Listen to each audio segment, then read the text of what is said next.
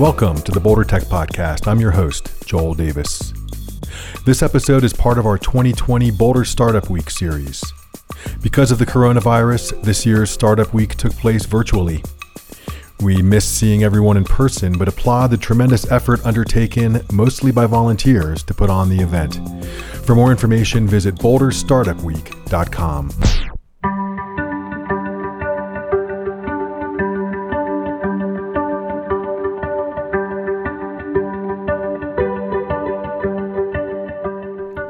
We've got another podcast takeover in this edition, with the Boulder Tech Podcast combining forces once again with Impact Founder, a media company debunking the myth that entrepreneurship is sexy or easy.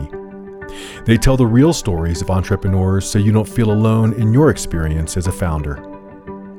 For Boulder Startup Week 2020, Impact Founder's founder, Kristen Darga, speaks with founders who pivoted or launched during the COVID-19 shutdown. In this episode, she speaks with two people who decided to change course so that their business could better serve their community during this critical time. First, Kristen speaks with Claudio Garcia, founder at Ohia Networks. As a customer-centric communications tool along the lines of Zoom and Slack, Ohia Networks has been experiencing explosive growth during the coronavirus pandemic. Claudio speaks with Kristen about the recent challenges Ohia Networks has faced and the success they're enjoying. Here's Kristen's conversation with Ohia Networks' Claudio Garcia as Impact Founder takes over the Boulder Tech Podcast. Before COVID, there was a lot of uncertainty, and now with high demand, we're prepared for the fast growth that we need. My name is Claudio Garcia. I'm the founder and owner of Ohia Networks. We are a UCaaS company, which is pretty much your business communication tools. Very similar to the Zoom, Slack, RingCentral, all that in one easy to use platform. So that's what we do.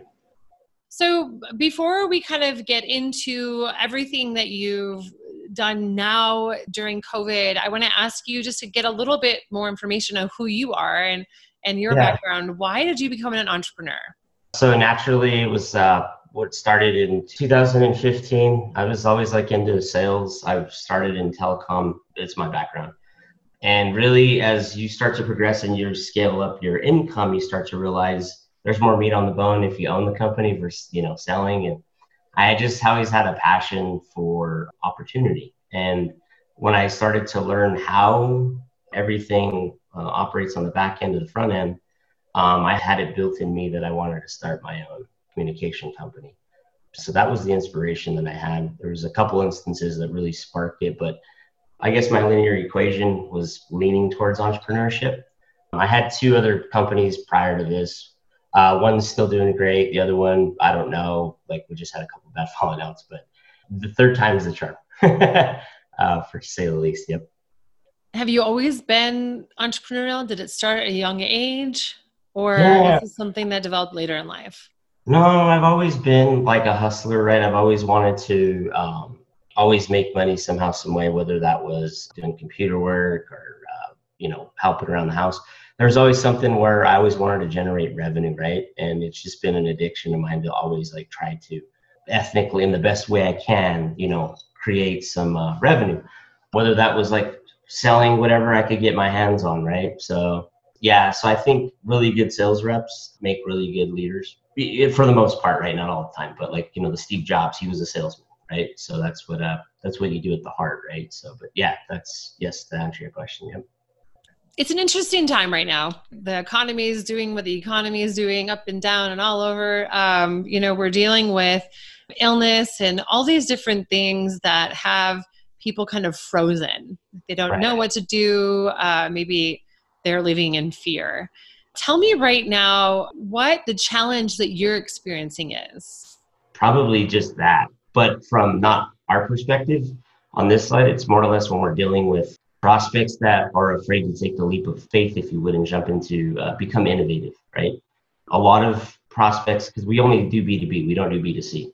So the other C-levels and CEOs that we deal with, we're noticing a trend of they're noticing they have to get off the legacy systems. They have to trust somebody.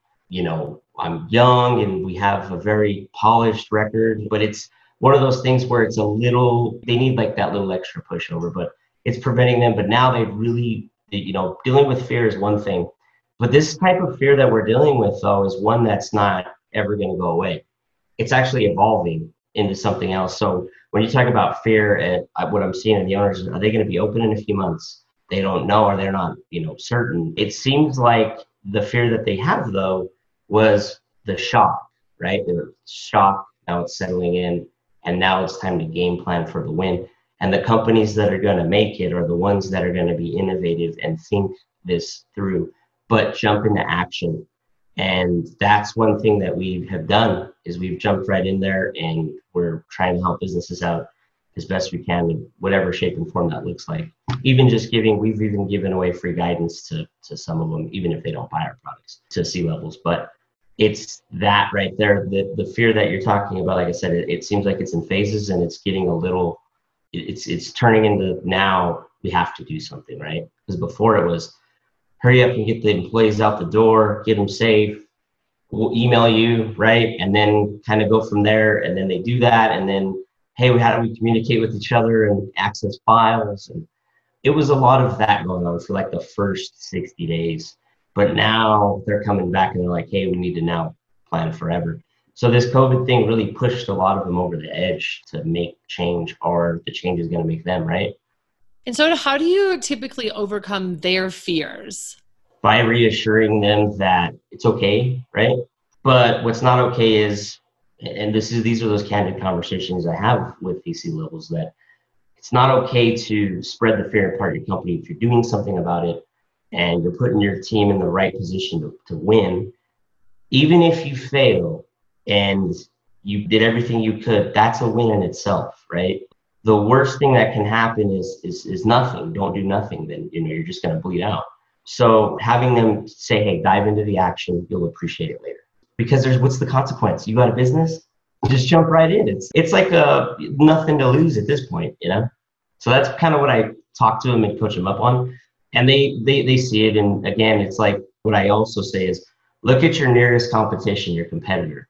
What are they doing? You don't think he's in fear, but usually the ones, like I said, that make it are the ones that are looking for opportunity in a pessimistic mindset society, right? They're going to look like and might be doing things differently. We talked a little bit about how these are different times. What you're experiencing is different than what a lot of people are talking about. I think there's a lot of industries that are booming right now, right?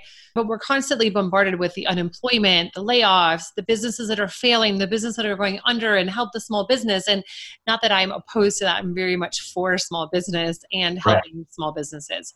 Some of them are unable to really thrive right now because their industry is completely shut down. For you, that's the opposite, right? Tell us a little bit about what happened for you. Would you call this a success? Well, when we first were projecting out the year, I was looking at probably maybe hitting over 250K in gross, or to 500K, right? Like on the high end. This pushed us over both numbers. And it was like one of those things where for us to experience it, it was in a wave. And I mean, it comes in waves, it seems like.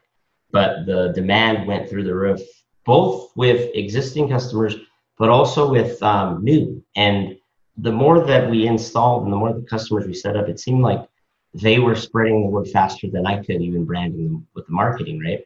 So for us, it was actually trying to keep ahead of, the expectations and make sure we don't compromise things and don't turn into a transactional type of company, because that's how you get high retention, is when you turn into a transactional type of company. When you're selling B2B, right? B2C is a little different.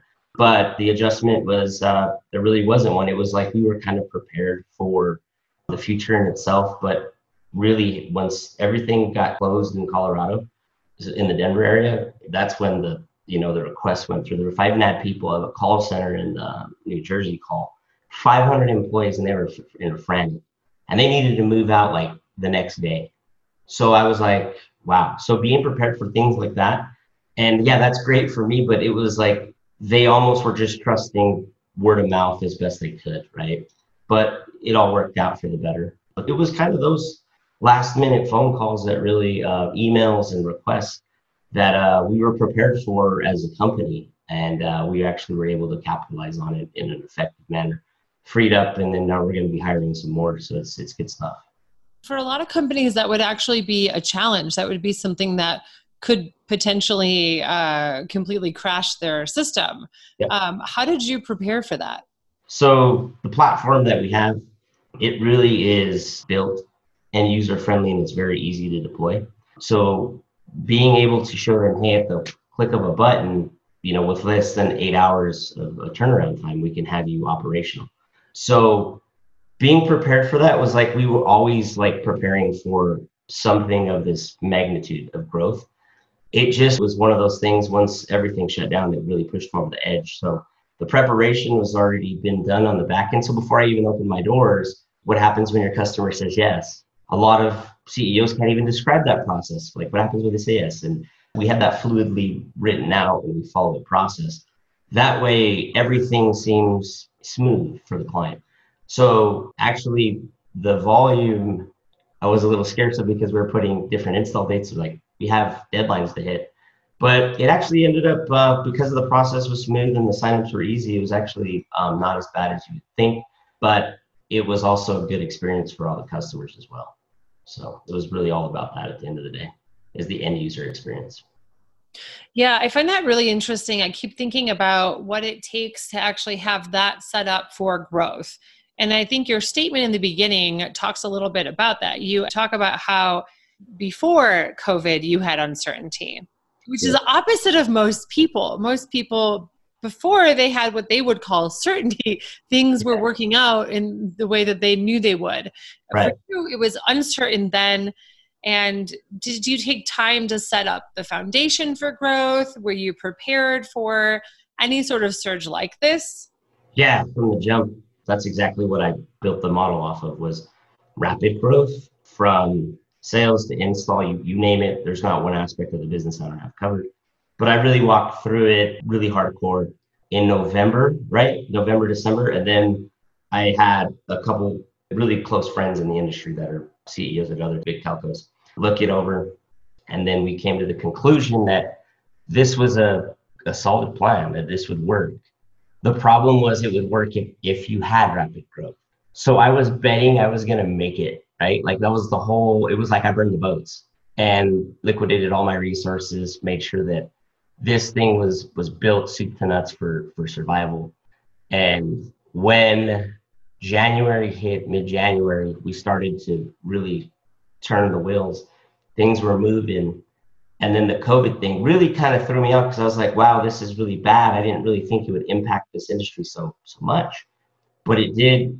It was like a delay. Like, once the COVID thing hit, I think January, February, it was about March where the March picked up like huge. I mean, there wasn't a non-busy day, right, in March. I'm talking Monday to Sunday. And that was the process we had, and the overstaffing I had at the time. And, it seemed overstaffing, like it was not. My CFO was like, yeah, this is not going to, but it justified it because I was prepared for it. But yes, that was very thought through. I was banking on myself and my hustle and the sales strategy we had. And I would say that if this COVID thing didn't happen, we would have still ended up all right. But this put the framework to the test, if you would. I can't even imagine what that would be like. I mean, I have some ideas.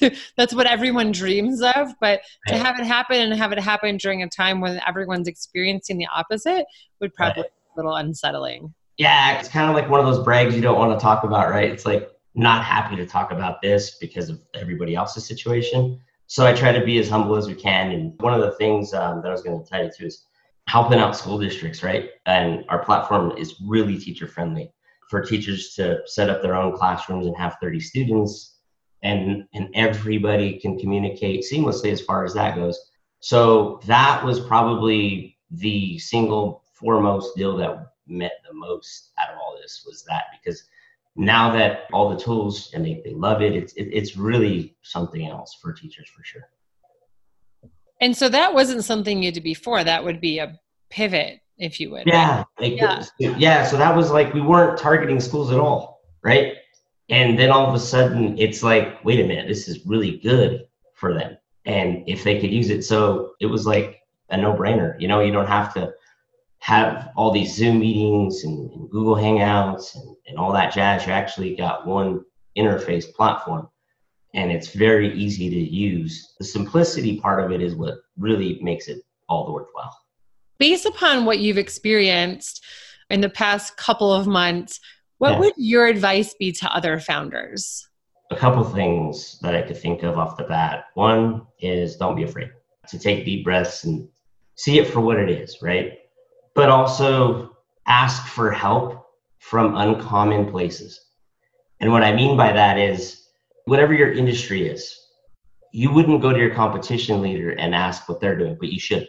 What tends to happen is we're too much of this me, where now this is a we if we're going to make it, because if you don't communicate with them, you might not have a market to share, right? So eyeball them, do everything you can to try to find out as much as you can. I think right now with the downtime that some of these CEOs have is the uptime to go after some things that can actually help improve your business. And you might shift and make a pivot. Like you might be selling one thing one day and another thing the next because you're matching the market, but you're keeping everyone employed.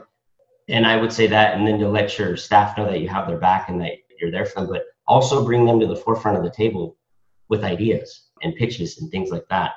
But I think the biggest thing that I'm saying is there's letting fear run their business and dictate it, when really, when you think about it, there's nothing to lose at this moment. I mean, the worst thing that can happen is you close your business. The best thing that can happen is you're thriving and you can change. And now is, like I said, the downtime, it should be your uptime. It's just a matter of getting to a solution, because I think every business has a chance to make it if they really are gung-ho about it and don't let the best of what's taken place get to them. The thing is, it's all perception, right? So what they viewed as success before COVID-19 versus success after COVID-19 is really yet to be determined. And it's okay to not know. But what's not okay is no action. That's not okay. So I would say ask for help from uncommon places that you normally would. And then it's okay to be afraid, but it's not okay to, stop action and to just become innovative as best you can. You don't need to be a genius. You don't need to be Elon Musk or the guy that makes the technology. You just need to have the right people in the right places, the right tools, and everything's out there for you to succeed. That's where my 2 cents is what I would share with everybody. To end things, tell us about the best advice you have received that also played a part in the last couple of months for your company. To focus on the one thing that's in front of you that you can execute well at. And what I mean by that was, when we're talking about the volume, your mind gets spinning as an owner to make sure everything gets done from all sorts of different deals. And a partner of mine was like, let's just focus on this one. And if we focus on this one and we execute it, then we can work on the next one. Because you want to get to the last one and get everything through the door. So your mind is, so that was the best piece of advice I got, was to just focus on the one thing you can control that's in front of you and just execute it very well in very small steps. And actually that's, go slow to go fast is a really big thing, right? So that would be the best piece of advice that I can give, is that one.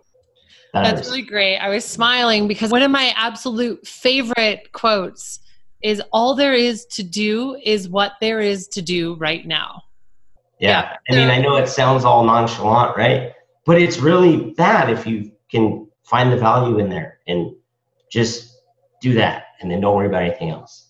And what a really great piece of advice right now, while everyone feels like the world and everything is spinning out of their control. If you just focus on what's right ahead of you in this moment, and then focus on what's right ahead of you in this moment, and then this moment, and that's all there is to do, then you'll able to kind of have a little bit more peace and focus. Yep. Awesome. Well, thank you so much for being here today. Yeah. I love that you took time out to participate and be a part of the podcast.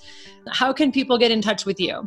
They could visit us at www.ohianetworks.com, which you'll drop in the bio, I'd imagine. Or they could email me, Claudio@ohianetworks.com, especially if there's any other C-levels that want to just need a soundboard or whatever, I'm around. So awesome. Thank you, Claudio. Keep on rocking. Thank you. That was Impact Founders Kristen Darga speaking with Claudio Garcia, founder of Ohia Networks. Learn more at ohiyanetworks.com. That's OHIYA Networks. Next up, Kristen talks to Yi Shan, founder of Inter Meditation, an online meditation and support community. With people suddenly discovering they have more time on their hands, it's no surprise that interest in meditation is spiking. Inter Meditation is enjoying rapid growth, with 100% of participants saying they'd recommend the site to their friends. Learn how Yi's idea came about and how Inter Meditation can improve your business and life. Here's Kristen and Yi. Our participants love us, and I'm struggling to grow the user base fast. My name's Yi. I live in Boulder, Colorado. My business is called Inter Meditation. It's an online-based meditation and community-based connection. My title is founder and lifelong meditator. Hi. Hi, thank you so much for being here. One of the things that I love the most is learning how people got to the point where they decided to become an entrepreneur. So what did that look like for you in your life? Why did you choose entrepreneurship? I grew up as an empath, so I feel the world and the pain greatly. And I grew up in Inner Mongolia, so I witnessed a lot of poverty and struggling of life. And so as a kid, I just felt this powerless need in me to kind of make a change and make a difference. And once I got into college, I thought, hey, if I have a lot of money, that will be the answer. So my first year, I took a road trip to Tibet, and I took my scholarship money and I started donating, got a bunch of school supplies, and then tried to give it to the local kids. It did not work. It was terrible because I realized so many kids drop out of school to take free stuff from travelers. And that's the first time I realized having money isn't enough, or having the stuff is not enough. So I started trying to search for a better answer. And that's when I started to come across the term of social entrepreneurship, and the idea of entrepreneurs creating value that ultimately provide self-sufficiency for people to make change in their own life, and not as a savior saying, I know what to do, here's a bunch of money, good luck. And so that's how I got started. And I started looking into startups and talking to founders and see how I can learn to go on this route. That was a really beautiful answer. I just want to know about what it was like growing up in Mongolia and then making the change to being in the United States. How did that happen for you? I grew up in Inner Mongolia, which is a province to the middle north of China. And when I was about 12, my whole family moved to Shenzhen, which is all the way to the southeast part of China, a huge metropolitan, which is very, very different. I think then I was kind of grew up and trained learning that the customs, the language, and the things that I usually take for granted for people are not necessarily the same everywhere. And then I got really curious about the cultures and people, how people live and how people behave in different areas. So I traveled a lot. I was also very fortunate when I was in middle school, I got an opportunity to visit the UK. And then it also totally opened my mind and realized, oh, wow, okay. So here people actually waited for the traffic lights to change before they cross the street. Something so simple but profound that I realized, oh, people actually can stand in line when they're waiting to pay for the cashier. But back then, how I was growing up, that was just mind-blowing, even though it was really simple. So I always have the ambition to say, hey, I want to go somewhere else to see the bigger world. This is beyond just the country I grew up in, China. So when I got into a really good college in China, then I realized it was not challenging enough. So I started studying for the test and then apply for colleges. And that's how I first started my route to the US. Oh, wow. I always feel like travel and living in different countries can completely change the way that we see ourselves. Yeah, 100%. How old were you when you left your hometown? I was 12. And I moved to the US when I was 19. You know, I think about the times where I had an opportunity to live in a different country and that completely shaped who I was, learning language that's different than my own. It's what entrepreneurs would call a value add. Synergy, all the buzzwords. Which is what humans call experience. I think that's so great. What an interesting story. So one of the things that we like to talk about, Impact Founder, our whole purpose is to bring to light the challenges people experience so that we, by talking about them and listening to other stories about how they overcome them, that we can learn. So what's a challenge you've experienced as a founder? I think the current challenge I'm experiencing is that for our meditation community is that our participants love us. For the 100 people that participate in our meditation experience, give us 100% approval rating and want to recommend to all their friends. And I am struggling to grow the user base fast enough to kind of make it sustainable at the moment. Is there something that you're learning about that or like any of the struggles that you've had to overcome? Have you looked at any other models out there that have grown their user base fast? Is it something that you're currently applying different techniques to solve? Yeah, great question. So for us, I think initially it goes really fast. It was something exciting. And so far, all the growth of the hundreds of users we have is all through word of mouth. Just because I have other businesses going on. I have my coaching business for leaders that's also making an impact. So part of my mission is to balance my priorities so that I am giving enough efforts and attention to the leaders who needs coaching, who needs my expertise, and at the same time, kind of devoting the rest of my attention to grow the user base here. So we've encouraged a lot of our members to kind of share with their friends. I'm learning a big lesson because we started the business in March, so it's only been 2 months. Part of it is that all my past entrepreneurial experiences in the business-to-business field. So I'm gradually learning the business to consumers is totally different. The marketing needs a lot more saturation and needs more repetition to build a brand, to build a name before that starts spreading really quickly. And unlike business, it's like, hey, you find a key decision maker and then the deal is done. Where here it's so different that we need to reach one participants and one clients and one customers at a time. So I'm still learning and exploring, and it's just really fascinating to kind of go through this struggle and the unknown of like, hey, where is it going to be in 2 months? I have no idea. How can I maximize my impact so this can reach more people? Yeah, we really jumped in and started with the challenge. One of the reasons why I decided to interview you was because of why you started your company in the first place. So you're newer, you're just post-launch, and Impact Founder, we interview people at every stage of business. But what really stood out to me was the need that you saw based upon the response that we have to COVID, whether it's emotional, physical, societal, all of those obviously at the same time. Building your company out of something like this was what really struck me.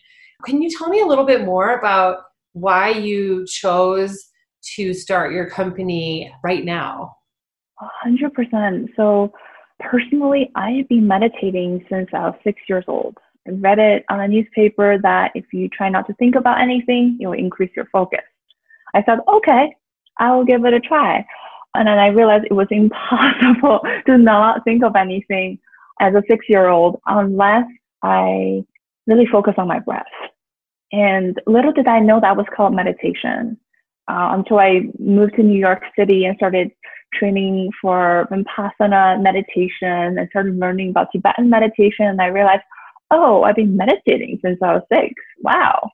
And the whole practice really changed my life completely. It's like giving my mind a constant workout. And then, as you know, like our mind is all we really have as an interface with the rest of the world. And so it's always my dream to say, hey, how can I share this with more people? And when COVID hit, I would just see people really get stuck at home and going through a lot of struggle. And so a friend suggested, hey, what about online meditation? Are you interested in leading one? I thought, oh, instead of just leading one, I have 10 people sign up and doing through once, can I build a more sustainable model to benefit more people? And at the same time, I'm keep hearing stories of people really going through a sense of isolation, especially those that live alone or live with a limited amount of people, that it's hard to reach out and hard to connect with others. And so that's why we started with online meditation, followed up with optional authentic connection events. So for people to really soothe them, and then as what they're going through their emotional up and downs during COVID, and at the same time connect them with a loving community of support. I really love how we started with you talking about your empathic nature. And part of, your choice to build this company has to do with the fact that you really identified with all of us who are experiencing one part of isolation or separation or stress. I mean, all of those things are the collective experience right now, if you will. And I love to see how that's tying into the inspiration for you to build a product and build a service. So this may be something that happened prior to now, but one of the things that I really am curious about is success and the successes that you've had so far, even building in such a short time. What would you see that being at this point? What have you measured as a success for yourself? What have you been like, wow, this is incredible, I can't believe I'm doing this, or you felt proud during that moment? I think when I first started the business, I had zero expectation, or rather my expectation was I started leading these sessions the first week and start offering as our initial product. And my goal was, hey, if I could get one person to participate, then I'm happy. And then in the first week, we had about almost 20 people showing up. And then so I was like, oh, okay, now I can raise the bar.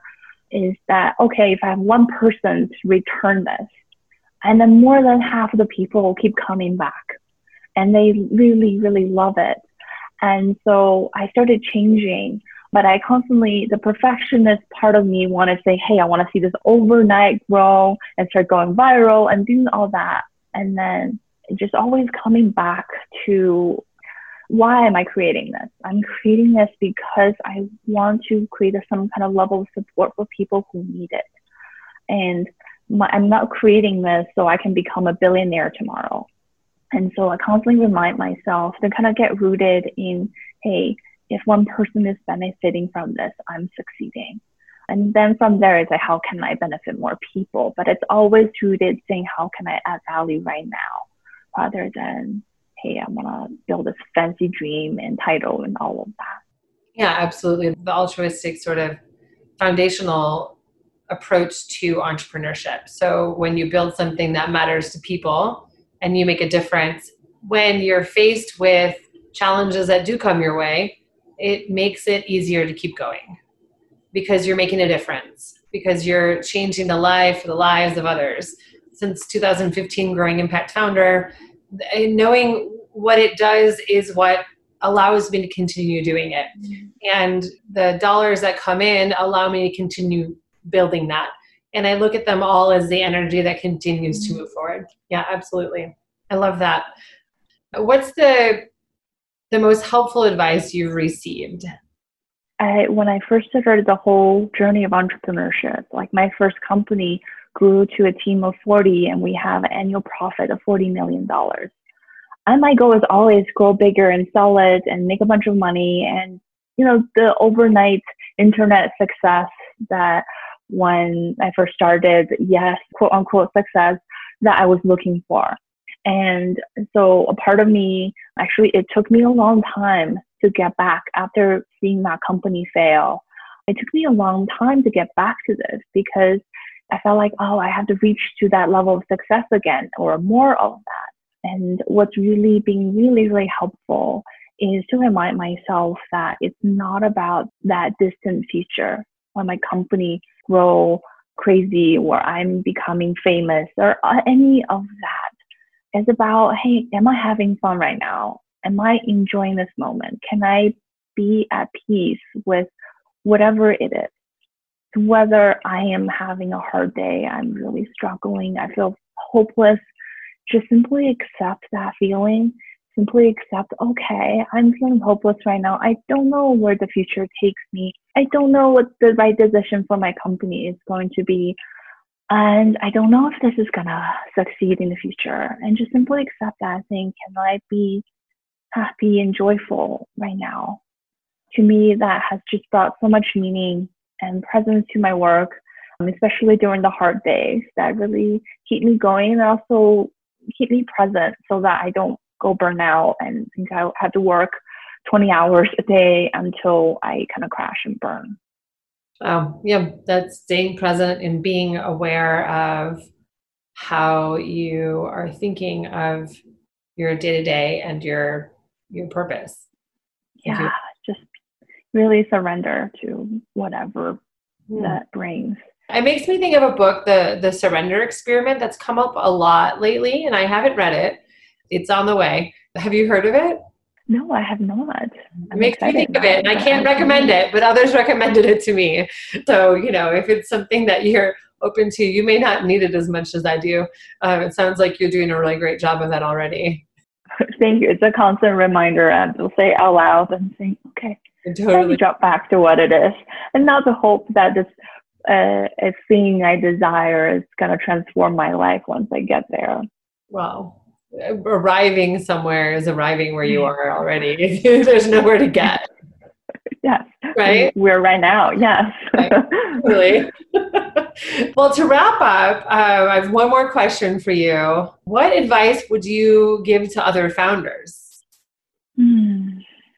Similar to the advice I give to myself and I receive as well, is that apart from keeping your eyes on the goals or the mountains you want to climb, is how can you make this very moment enjoyable? It might just be throughout the process, discovering who you really are and discovering what you can really do and transforming yourself to be bigger and greater and more present and more powerful. And then also maybe just, if it's a chore, if it's something that's really, really bumming you out, maybe listen to your favorite music while you're doing it. I think that this journey of entrepreneurship is such a roller coaster. It's constant up and down. And that distant goal and future is so far away, and it's just a one tiny dot in our whole life. And so when we are doing it, just if you can learn to really enjoy that process and savor that experience, I think that will make the world a lot more enjoyable. Yeah, that's my advice and constantly what I taught myself. I love it. I mean, your presence today has been it's been something that when I notice your presence, it snaps me back into being present, because I tend to think of the next question, or my mind might wander, or I'm concerned about the recording or what may be happening behind the scenes.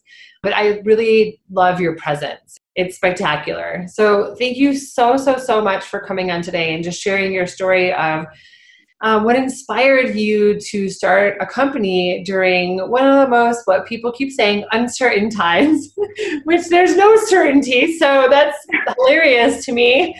However, it really is just a different time. And, I'm inspired by people who are finding a need to serve right now. So thank you for showing up and doing that and creating the opportunity for others to have that presence and have the ability to slow down in the ways that you learned at a young age.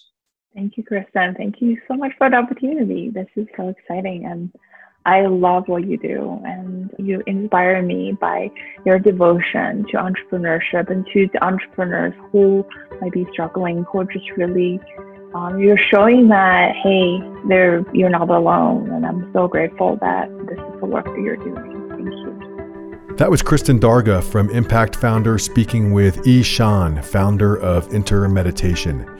Find out more at entermeditation.com. This has been an Impact Founder takeover of the Boulder Tech Podcast, and that was Kristen Darga, founder of Impact Founder, speaking first with Claudio Garcia at Ohia Networks, followed by Ishan at Enter Meditation. To listen to more stories, please visit impactfounder.com or find them on iTunes, Stitcher, and most other podcast platforms. Follow on Twitter, Instagram, and Facebook at Impact Founder.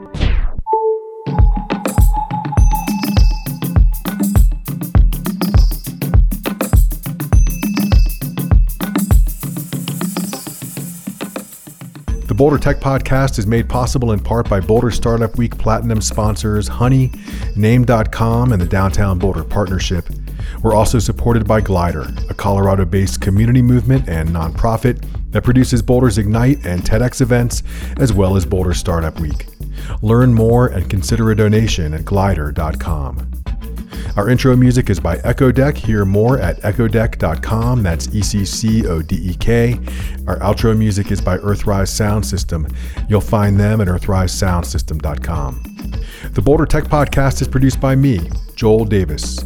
Your feedback, criticisms, comments, and guest suggestions are welcome. Reach me at joel@dojo4.com. Thanks for listening. We'll see you back here for the next episode of the Boulder Tech Podcast.